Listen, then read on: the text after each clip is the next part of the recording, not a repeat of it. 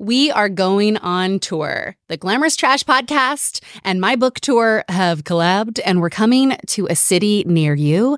Click the link in the show notes to get all of the deets. We're coming to New York City on June 4th. We are kicking off an event with Jon Stewart. No big deal. That's our very first show in New York City. Then we're coming to Washington, D.C., Nashville, Chicago, Santa Fe, Albuquerque, Seattle, Portland, and Los Angeles. So get your tickets now. We are doing 3 different events because, I'm always doing the most. That's just on brand, right? First, there's a Glamorous Trash Party. It's the podcast meets the book tour meets Coachella, a live show featuring podcast segments, book segments, a very special guest, and of course, there's a runway walk at the end for people to show off their fits because the dress code to every event is obviously Glamorous Trash.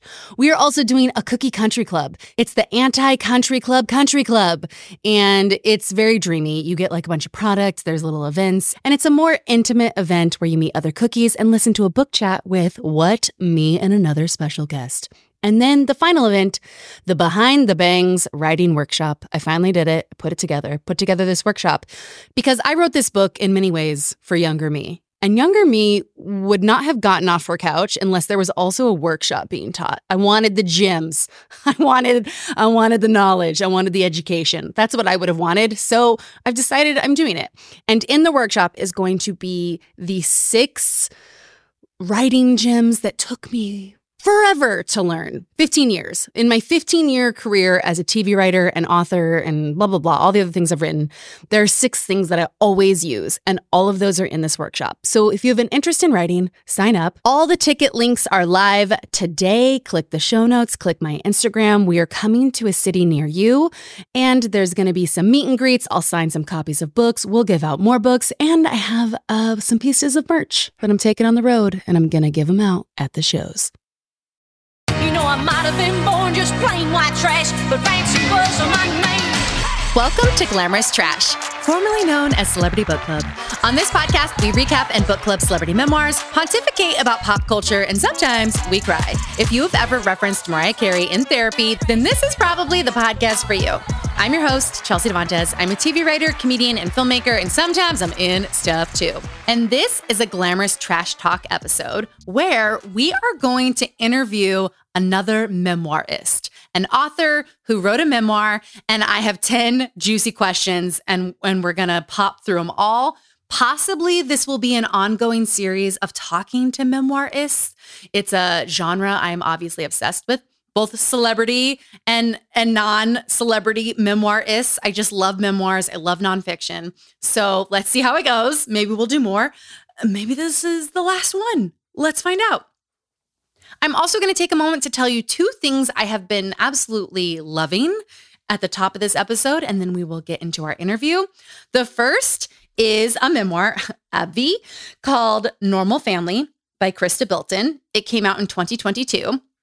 The subtitle is On Truth, Love, and How I Met My 35 Siblings. A doozy. I was tagged in posts about this book when it first came out because Krista is a donor-conceived person, and so am I. And when I was getting tagged, I was like, no, I don't. I can't go spend more time with this. Sometimes when, whatever is painful to you, you can only withstand facing it in small quantities. And so I put off reading this book. I finally got it, and twist, I'm in love. It is a phenomenal story. She's a great writer, and it really speaks to me personally quite a lot. And what I have found is that the things that I'm often most afraid to face, the moment I do, I feel so seen and so loved and so healed. And I really felt that in this book. The book is, her life is fucking crazy, and it made me feel so great about my own crazy life. So if you need a story like that, I highly recommend. Also, the newsletter, I Love Mess. It is written by Emily Kirkpatrick every week. It's titled I Love Mess, just in case you thought I was saying I love mess, which I do, but that's the title of it. I love it so much. I reached out to her. I asked her to come on the podcast when there's a big fashion moment coming up. I love clothes and like looking nice and cute outfits, but I wouldn't ever consider myself like a fashionista. Like I don't actually know the fashion game. And Emily writes about it in such a funny way with observations that never would have entered my own mind on their own. I would have never received this information if it weren't for Emily. It's also a newsletter that's filled with pictures, my favorite. And the way I just love it, you guys. Sign up. I love mess. You can always unsubscribe after a week if you don't like it. But she has pictures from Julia Fox and all the sort of stunt wardrobing she's doing during New York Fashion Week and how she just like put her on hiatus, to all sorts of like really cool niche information that I found to be so fun. And I look forward to it all the time. So that is the thing that I loved. Now, let's bring on our memoirist. If you enjoy this series, let me know. I'll do it more. And if I don't get any comments, I'll never do it again. But this was very fun. So let's bring on our guest. Our guest today is a stand-up comedian, writer, actor, and host who has made her mark in the UK comedy world and is now bringing her talents to the global stage. Her breakout debut comedy special, To Catch a Dick. Do you like how I put the accent on dick? It's got I put my own accent on it. To Catch a Dick, executive produced by Kevin Hart, recounts London's adventures in dating and premiered globally on Netflix in December 2020. And now we are here to talk about her book. Please welcome London Hughes. Hey, baby. I'm so happy to see you. Listen, you're so gorgeous. I don't think you understand. Literally, so happy to see. No, but you are. Like, obviously, you're gorgeous on Instagram. But like, when I saw you in real life for the first time, like a month ago, I was like, Jesus, you should be outside more. Like, you're a hottie. Thank you very, very much. And I also was like drooling on you. But the funniest thing is that I think you were like, how come I didn't know this from Instagram? I was like, do I need to show my boobs more? Yes. Like, I really felt like I did already a lot, but I can always go more. Show your boobs more. I had no idea. No idea you had a body, girl. A body. I just love you so much. It was so fun seeing you at that party. And okay, I want everyone to get to experience your book. I am loving it. So please tell everyone just the general title and just like one thing you want them to know up top before we get into the questions. The title is called Living My Best Life, Hun. And then there's like a subtitle, which is Following Your Dreams is No Joke. And I want everybody to know it's an aspirational book. It's inspirational. It's a book for the dreamers. It's a book for people that got told no a lot. It's a book for people that got bullied a lot in life, in school, and at work. And it's a book for the people that don't want to give up. Reading the book, it feels like I should have given up. Reading it through, I'm like, I could have given up there, I could have given up there, but I just didn't. And you will win in the end. So yeah, I would say it's a book for the people that don't want to give up. Yeah. I love that. I will say, we were talking before we started recording, but one of the hugest reveals for me is just how much you got bullied, not even just as a kid, but like in college. Yeah. And I think, one, it's not what anyone would expect. And two, I really relate to it. I had some really intense bullying. But I feel like if you would meet me now, you would never think that. You'd be like, she's the bully. Like, exactly. I'm the bully. This is what I've learned. Bad bitches got bullied. Like, if you're a bad bitch and you're confident and like you walk in your skin and you just carry a certain je ne sais quoi about you, 9 times out of 10 is because you had to fight for that, you know? And that's why you don't want to let it go. And it's just like, we had to fight to be ourselves because people bullied us just for being ourselves. And I think those kind of people make the baddest bitches. I'm not going to lie. So yes, yeah, I'm not shocked. You don't carry yourself as someone who got bullied, but apparently neither do I. It's crazy. Yeah, no, not at all. Crazy. And I think like maybe it's also because like art, TV, film, books, mostly we've seen the experience of like, you don't fit in and you get bullied, or you're a nerd and you get bullied. Yes. I don't think there's been enough instances of like, you're just a woman who's loud. Yep. Yeah. That is not okay. You know, so it's like, but you don't seem like, oh, you're not shy. You're not quietly being bullied. You're just like a lady living life. And it was like, fuck you. Yes. It was so crazy when I was younger because I was like, what's wrong with me? Like, I'm really nice. I'm really kind. I love my friends. I work hard. Why do people hate me? And they were literally hating me just for me. Like, just not anything I said, not anything I wore, not really how I looked like, because it was other black girls bullying me and I'm a black girl. So it was literally just like, you just hated the very core of me, and it offended you in some way. And I used to think, what have I done wrong? And I used to try and change myself and that's what I talk about in the book, like the deep mental like backflips your mind goes through to figure out why these people hate you for what reason, whatever reason. But it's none of your business, actually. What I learned is that they hate you because of themselves. Like there's something about you that makes them hate themselves. So they have to try and dim your light. But no one told me that when I was younger, you know? No. Also, it's a really hard thing, even now. Like I know that now, and it's hard for me to think about it. I'll most often be like, I'll change something about myself. And then you have to be like, no, wait. Nope. Maybe it's about you. Let's look at this again. Okay. Yeah. So I'm going to ask you 5 questions I would love to be asked and 5 questions I would hate to be asked. Okay. Yeah. Okay. Here we go. And I'm going to switch back and forth between the two. So you'll never even know which one is what. Okay. Here we go. Okay. I love it. First question. Who was the first person in your life who you gave the book to read once it was kind of done or a draft? Oh my gosh. It's such I want it to be a fun answer like Kevin Hart, but it's not. It's just like my manager. No, I think that's special though. Okay. So you do love your manager then and like she your friends. She is my big sister. She, not in real life, but like through life she is. She's my best friend, my big sister and my manager. So yes, she was the first person I gave a copy of my book to read. Yes. And okay. Second question. What is something or who is someone you were too scared to really write about or tell all the dish on? And would you like to take the opportunity now to tell us that story with every single detail? Yes. Wait. Oh my God. There's so much. There's so many things that I just didn't like fully dish in on because I was like, let me give these people some grace. I'm trying to think of what's the juiciest and what you will care about the most. We love books. We love feuds. We love bad boyfriends. We love bad girlfriends. Oh yeah, the exes, all my exes. But I could have said a lot worse. Like if you watch To Catch a Dick, my Netflix special, there's so many stories about my love life and they're all true. And I was like, I want to give people a fresh, because you can watch the special and get all that. So I want to give people some fresh love life stories that people may not have heard of. And the ones I chose are pretty tame. But they're just, I could have been a lot worse, but I don't even think that's what you lot deserve. You deserve, I could have gone into more detail about the 24 hours I spent with Kevin Hart. Like I I didn't want to brag too much absolutely. In the book. So I talk about the fact that so when, I did my show To Catch a Dick at the Edinburgh Comedy Festival in 2019 and Kevin Hart saw a clip of me performing this show and then he was like, I've got to meet you. I think you're going to be a star. So he's so busy. He's such a busy man that we couldn't set up a time to meet. And he was in Vegas for some fight. So he just flew me out to Vegas to like spend the day with him because he didn't have time to allocate me. So I just followed him around for the day and that was our meeting. So like we were taking time out to talk in the back of cars, like the back of his car. And then when he did a podcast, so I was sitting watching him do a podcast. And then in between the breaks, he would be like, so how long you been doing comedy? Okay, 1 minute. Then go back to doing the podcast.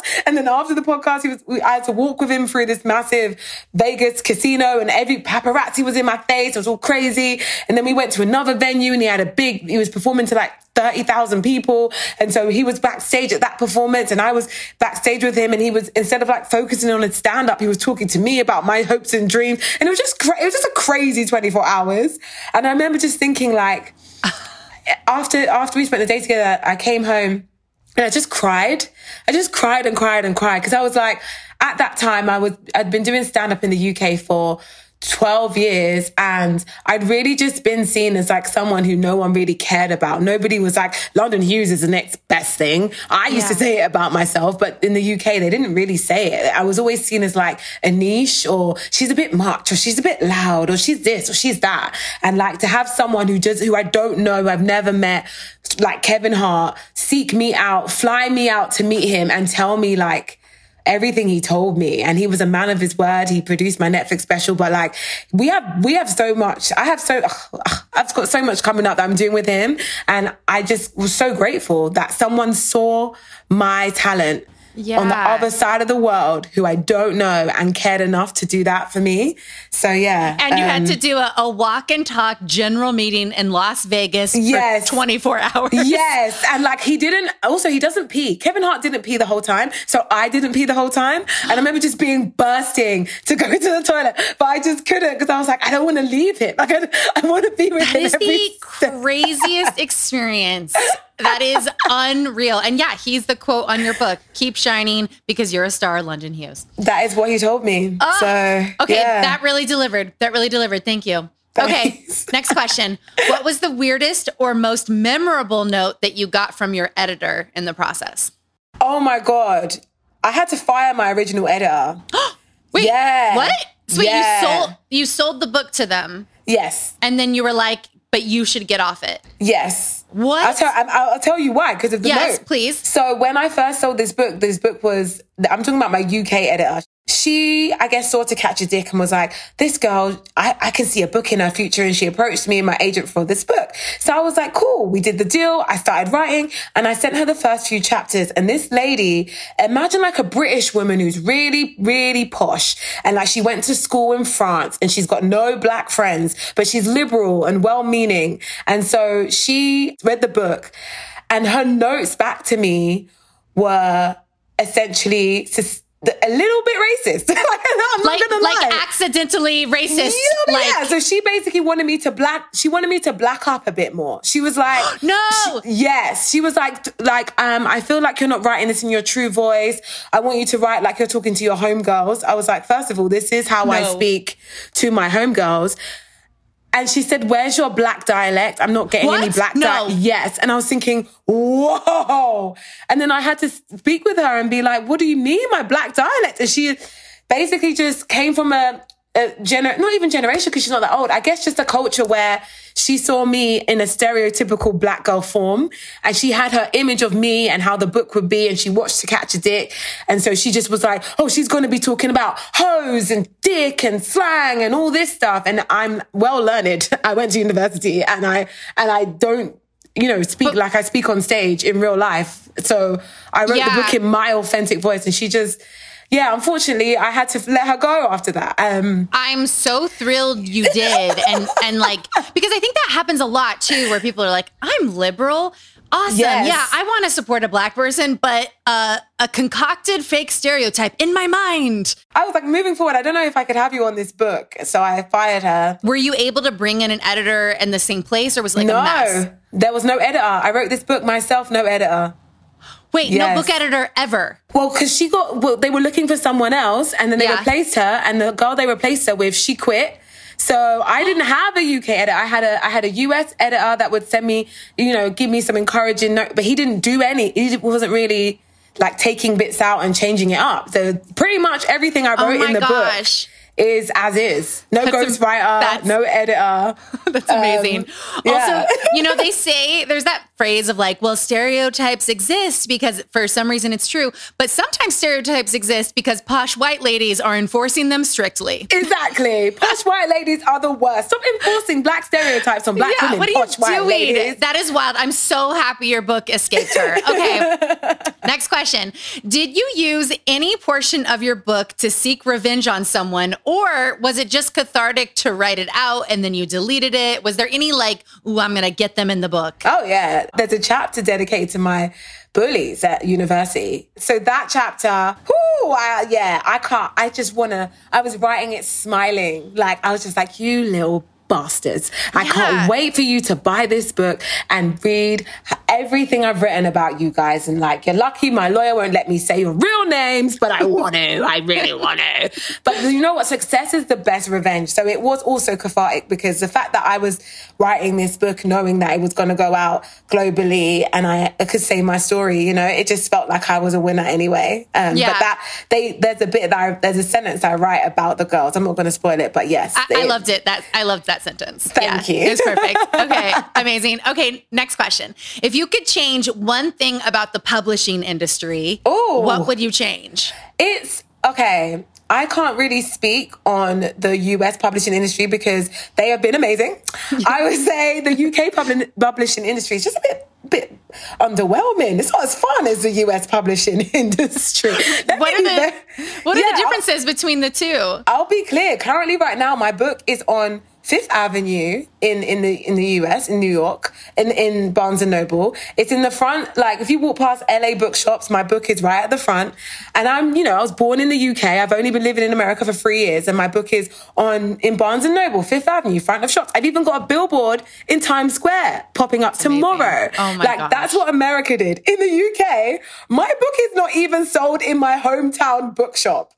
Like, they didn't even order it. The day the book came out, my mom, my cousins, they all went to, and the thing is, I talk about this town in the book, but I guess my publishers didn't think to check with like the bookshops in that town and suggest that they might want to stock it. But essentially, is so funny. My mom went to buy my book in our local Waterstones, which is our equivalent of Barnes and Noble, and they did not have the book. So I wish the UK publishing industry would stock my book in my local store. That's what I would change. That's what I would like to change. I think that's a really good change. Thank you. Okay, we're going to take a quick break right now, and we'll be right back.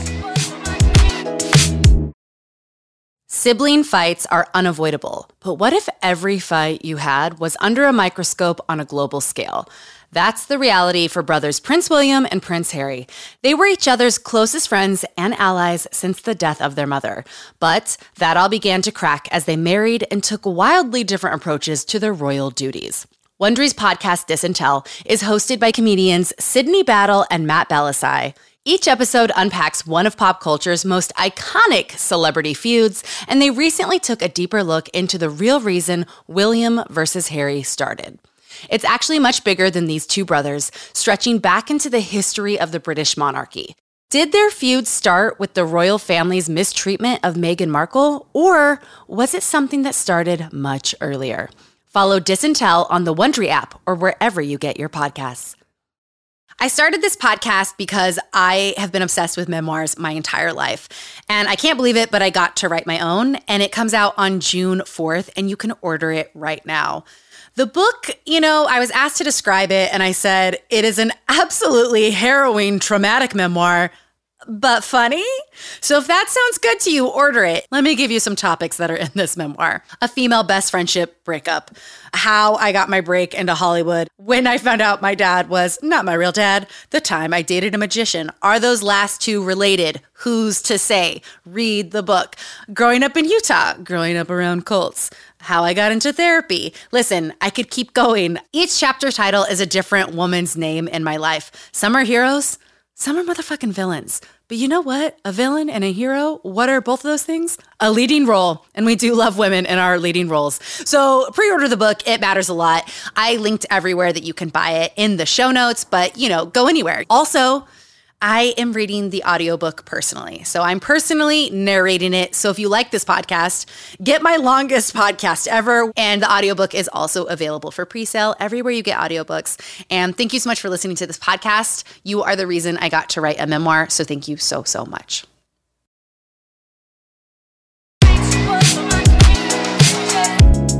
Okay, welcome back. Let's continue the conversation. Whose book have you read where you told yourself, as long as my book is not like that, I'll be okay? Let me think. Russell Brand's book. I've never read Russell Brand's got a book called My Bookie Book, and God, that's idiotic. I know. And I remember reading it and being like, if anyone but a man said this, they would come across as such a self-absorbed, narcissistic asshole. But because a man's saying it, we just go, oh, he's just a bit of a fella. And I remember just thinking, like, note for self when I write my book, like, you can't come across like this. Like, you have to come across, like, you have to be a nice person. Like, he's just, I enjoyed the book. Like, I have the book. I bought it. I read it. But I remember thinking, ooh, if he wasn't a white man, I don't think he would get away with the way he comes across in this book. Of course. Okay. Yes. Now the flip. Whose book have you read where you told yourself, if my book could be like this, I would be doing amazing? Tina Fey, Bossy Pants. It's my Bible. Did you read it right when it first came out? Yes, I did. And I just, you know what? It was just like, the way I coveted the book, like it was like some sacred scroll. Like I had so much love and respect for her and the book and reading it. And I just was like, this is just like legendary. Even before it was, before we knew it was a legendary book, I just felt that it was legendary. I felt that it was really special. And I hoped that my book would feel special to people when they read it. Okay. Did you like writing the acknowledgements, or was it hard? And did you leave anyone out on purpose or on accident? I loved writing it. It wasn't hard. I left people out by accident. I had to keep going. But do you know what it is? People say like when you win an award as an actor, like you don't realize that everybody's coming with you. Like you go on that stage, you say, I want to thank my mom, my dad, but they don't really mean it. Deep inside, they're like, yes, I did this. And I'm so proud of me, but I'm going to just say, I want to thank God. And I want to thank my mom. But deep down, they know that like, they have to write that speech out. Otherwise they'll forget people because it's all about you. And so for me, it was like my award speech. I literally had to, okay, so who got me? Okay, she got me this, he got me, like, and some of the people just flew out my mouth and some of the people I forgot. I was like, oh shit, I've got to add this person and add this person. Because it takes a village to be a success. But you do forget that when you're in it, Yeah, you're like, wow, look at the words I typed. Yes. And so it's just like, I was so proud of myself to get to 94,000 words and 300 and something pages. And I was just like, gosh. I want to thank me. Okay, no, let me add my mom and my dad and like, but I love it. That's really funny. You forget, like, I'm only human. And to be honest, when I wrote this book, I wrote it in 2 months. I came on social. 2 months. Yeah, 2 months. So I decided 2 months, no social media, no drinking, no going out, no dick. And I wrote the book. And so like, I was just like in a hole. And was that first draft or like every draft till the end? Those 2 months? Every draft to the end. Oh my gosh. Yeah. Wow. If I were to do that, I would be like 2 months, extra drinking, extra dick. This is the thing. I had longer to write it, but I procrastinated. I had 2 months left. So I was that's perfect. A deadline. Yes, okay, I gave myself a deadline. And the advanced copy was like when that came out, I guess that was the first draft. Okay. 2 more questions. What made you want to write a book as opposed to any other type of creative project? I've always had a book in me. That's something so when I was a kid, I loved writing. I used to write before I could write. Like I couldn't spell, but I would like do zigzag lines that looked like writing when I was like 3, 4. Cause I'd like write like symbols. It's just on paper that looks like handwriting. Cause I was just obsessed with the form of writing. Yeah. And I used to write, it's all in the book. I used to write Frasier fan fiction. I used to write myself into my favorite American TV sitcoms. I loved writing. And so when I got bullied a lot as a kid, I would come home and create my own worlds because I didn't like the world I was currently living in. And so I would write stories. So I used to write like made up silly stories for fun. So I wrote a story that Oprah Winfrey was my godmother and she was having a boob job and she had to go to hospital. So she asked me to dog sit in her 2 dogs, Cookies and Cream, in her massive mansion in Bel Air. And so I like wrote this and it wasn't like, I guess it was a book because it wasn't like a script and it wasn't, just like doodles. It was just me like at a computer just writing out this life and I really enjoyed it and I just loved writing. And by the time it came to like me starting to live my life, I started seeing my life in elements where I would say, oh, this would be a good part of the book. Oh, this would be a good part of the book. I remember just feeling really sad about a breakup, crying my eyes out and being like, but one day I'm going to write a book. And it's going to be a really good, juicy chapter in the book. So it's always, having this book has always been a part of me. It's always been in me. And so that's why I could write it in 2 months. It literally fell out of me. And it was, I enjoyed it. I love writing. I love telling stories. So yeah. I love that. Okay. Final question. Do you have any advice for any author listening and really just anyone looking to tell their own story and put it out there, whether it's like Instagram caption or they're going to make someone uncomfortable at the family reunion or they're just going to be themselves at work? Like in terms of like just really putting yourself out there and being ready for what comes, do you have any advice? I feel like, babes, my truth for you is to be authentically you. Write the book you want to write. Don't write a book thinking, I should add this because other people will like this. Write what you want. I wrote this book and dedicated it to my 14-year-old self because essentially I was writing that book for her. This was the book that she needed to read when she was getting bullied. This was a book I needed to read when I was getting rejected in the British comedy scene. And so like, it means more to me than what, if people take stuff from it, it's so amazing.